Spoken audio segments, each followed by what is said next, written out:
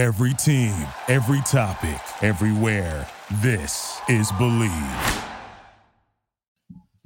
Yo, Smash and Dash. What's up, my boy?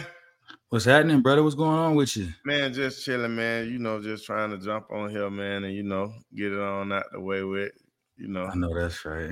Yes, sir, man. We're going to jump right into it, man. And, been hearing some crickets and hearing people talking, Aaron Rodgers taking a pay cut, and also within the same news, they got Dalvin Cook in New York to visit the Jets. Do you think that's something that does that mean something?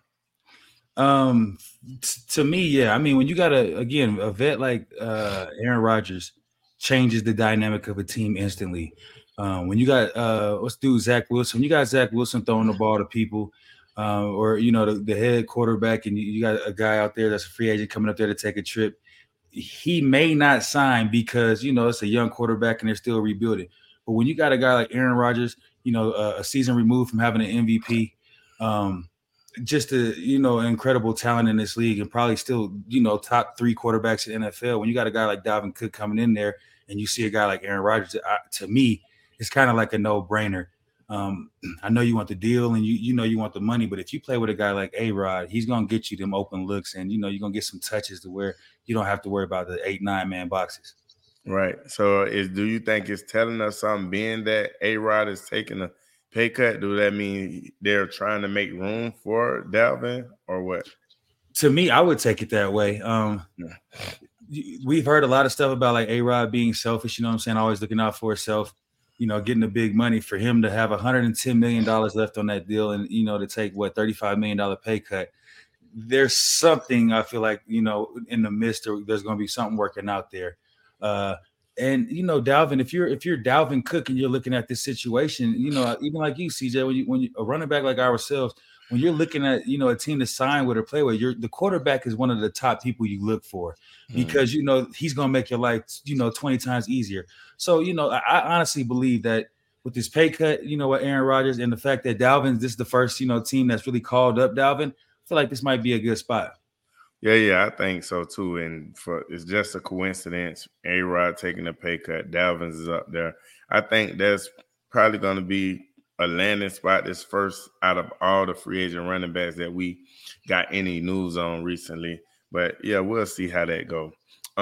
Another running back, well, really not the running back, Jim Irsay over there with the Colts. Hey, what my dog Bali say? High off them perkies, Jim Irsay. Look, Jim Irsay can still hear them perkies calling. I hear exactly what you're saying, 2K, but he's out of pocket. I don't care. Right. Jim Irsay is old. He's clearly not in touch with the league anymore. This is a guy that was caught with a big pill bottle full of Percocets, so he's clearly still high on something. But there's no way that you can tell me, again, we go back to the contracts, and you're telling me that the league, the franchise tag for a running back has went down, but everybody else is going up, and he says that we don't have to go to the table and renegotiate something. He's absolutely absurd. He needs to get hit upside his head with something. Yeah. I don't like that situation, especially with the running back. If y'all don't feel like they want to fix it or do something to make it better, like, come on, we putting our, we talk about Hamlin, we putting our life on the line. Yeah. And he feel like we shouldn't make it right or whatever. But man, you know how that goes, man. And it's crazy. Last thing I wanna but 2K, hold on. Let's talk about JT a little bit. We act like Jonathan Taylor wasn't 60% of their offense when he's healthy. Like, so for the fact to just slap him in his face, it's amazing to me how they could look at a running back and say, hey, yeah, I know you carried us last year. You took 60% of our offense. You had over 1,000 yards, over 500 yards receiving. But hey, you're expendable to me. Like, it's amazing. It's crazy. Everything. It just show you, and I'm sure he's going to be wanting a new contract, I'm sure, probably after next year, because he'll probably be in year 3 or 4. And it shows you already probably what he's going to have to do in order to get paid. And it just show you the running backs now they're trying to get paid. And it just keep like a domino effect. So yeah, it is what it is. Last thing, Colorado, Big 12. What does that mean for them? Or Is this the year? They always supposed to be going there, correct? No, this the year? If you go back in our old history, back like when, like Rashad Salam and those dudes, and remember when the Nebraska Cornhuskers were really good, CU and Nebraska had always been in like the Big 12, and then like maybe, I don't know, like around 2000, I think 12-ish or 13, that's when they went to the Pac-12. So like CU's always really been like a Big 12 school. So having Deion, obviously Deion has crazy Dallas, Texas, background. So it only makes sense for them to go back into that Big 12 area. And I mean, it gives them a better, I think the Pac-12 after this year, once USC leaves, UCLA is gone, the Pac-12 is going to be struggling, to be one of them top conferences or even a Power 5 conference. So I think it's going to be a major move for CU. It gets them out there.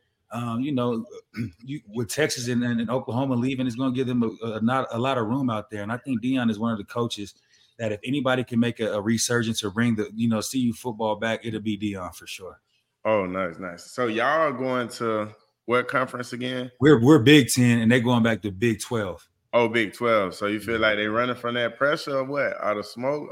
It's bigger than that? Well, I mean, they're getting out of the Pac-12 and the Pac-12 really ain't got no pressure no more at 2K. It's like, especially with SC leaving, it's like there's nothing else that's going on there. So I really believe that they're going to a stronger conference realistically. I mean, you're going to have TCU, you have the Baylors, you got Oklahoma State, Kansas State. You got some teams in this conference that's going to be able to, play some ball. So I honestly believe that that's a power move for Deion. And on top of that, Big 12 is handing out way more money. So it only makes sense for, Deion and those guys to follow suit and head down to the Big 12. Okay. Yeah, that makes sense. But, man, I know you got to go, man. It was good getting on here with you, man. And, till next time, I'll see you soon, my brother. All right. Yeah. Before we leave, I need a quick, what do you think ECU's, give me a record prediction this year. What do you think ECU will have? What do you think y'all's record will be?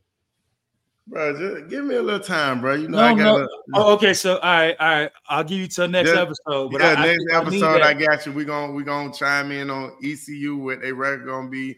We're gonna chime in on USC, what their record gonna be, and we're gonna get it together and we're gonna do some story time. Hey, check it out. We gotta make it to either we gotta go to USC and ECU game this year. Yeah, we doing it. All right, deal. Yes, sir. Love, twin. Love. Thank you for listening to Believe. You can show support to your host by subscribing to the show and giving us a 5-star rating on your preferred platform. Check us out at Believe.com and search for BLEAV on YouTube.